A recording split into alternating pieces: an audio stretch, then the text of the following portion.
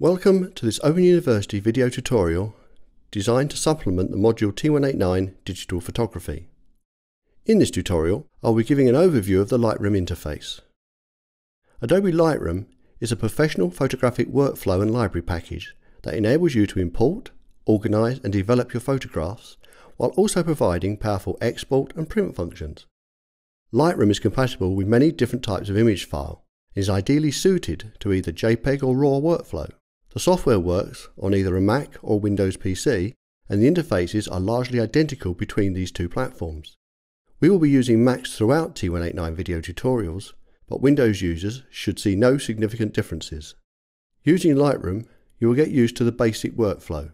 Import your images, organize in the library, develop, edit your images, export, save your images to the hard drive, emailing or print your images. The Lightroom workspace has two key menu areas.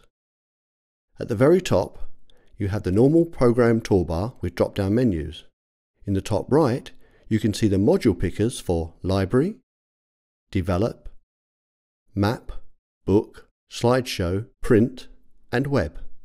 If you are using Lightroom 3, you will not have the Map and Book modules. Within T189, we only concentrate on the Library, Develop, Slideshow and Print modules. Make sure you're in the Library module. Do not worry about specifics of each area at this time, as we will go into detail as we use them later in the module. In the left-hand panel we have, from the top, the navigator gives a preview of an image, and you'll see how it can be used as a preview of possible changes to the main image later in the module. The catalogue area is where all the images are available for quick access. Additionally, you can also access the latest imported images. Folders is the area that mirrors the folder structure that you're using on your hard drive and have catalogued in Lightroom. When you import an image, it puts a link in the catalogue but leaves the image in the location on the hard drive.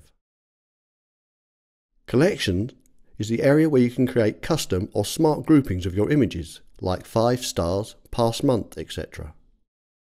Published services is where you can configure your preferred social media sites such as Flickr and Facebook.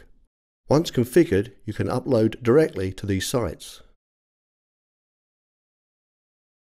In the right-hand panel we have a histogram view, which will be covered in detail as the module progresses. Quick Develop is a quick edit area that we do not cover in the module because we want to encourage you to do more advanced edits in the Develop module. Keywording and keyword lists can help organize your photographs, and this will be covered in the next tutorial on importing and organizing your images. The metadata section allows you to see what metadata is contained in your image, and also allows you to add information to the image like titles and copyright. The comments area is used by Lightroom to import comments that may have been given to you on sites like Flickr, but only when you have used Lightroom to post these images to Flickr in the first place. In the center is the grid and image display area. This is where you can see a grid of all your images, a small selection of images, or alternatively you can view a single image. This view can be controlled from the toolbar below, Grid View and Loop View. Also in the toolbar area, you have tools for marking and rating your images, which we will cover later. At the bottom is the film strip, which displays the images you are looking at in a particular folder or collection. We'll now click on the Develop module. You'll notice the side panels change. On the left we still have the navigator, but underneath we now have presets, which hold a collection of quick filters and colour adjustments. We'll look at these in more detail later in the module.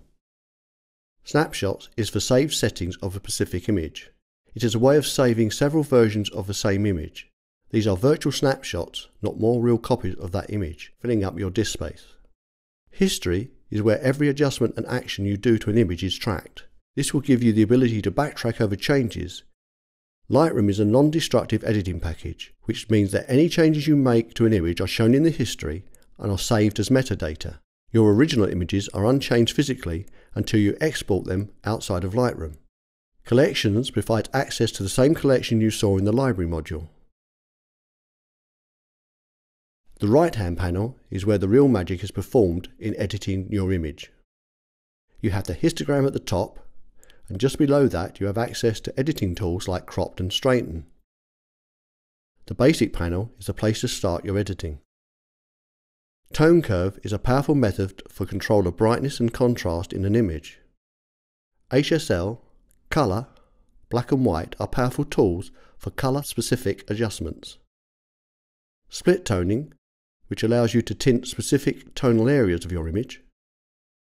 Detail, for image clarity enhancement and noise reduction. Lens correction provides tools for correcting defects in many camera lenses. We have some presets for this supplied by Adobe. You can choose the lens manufacturer and lens model here.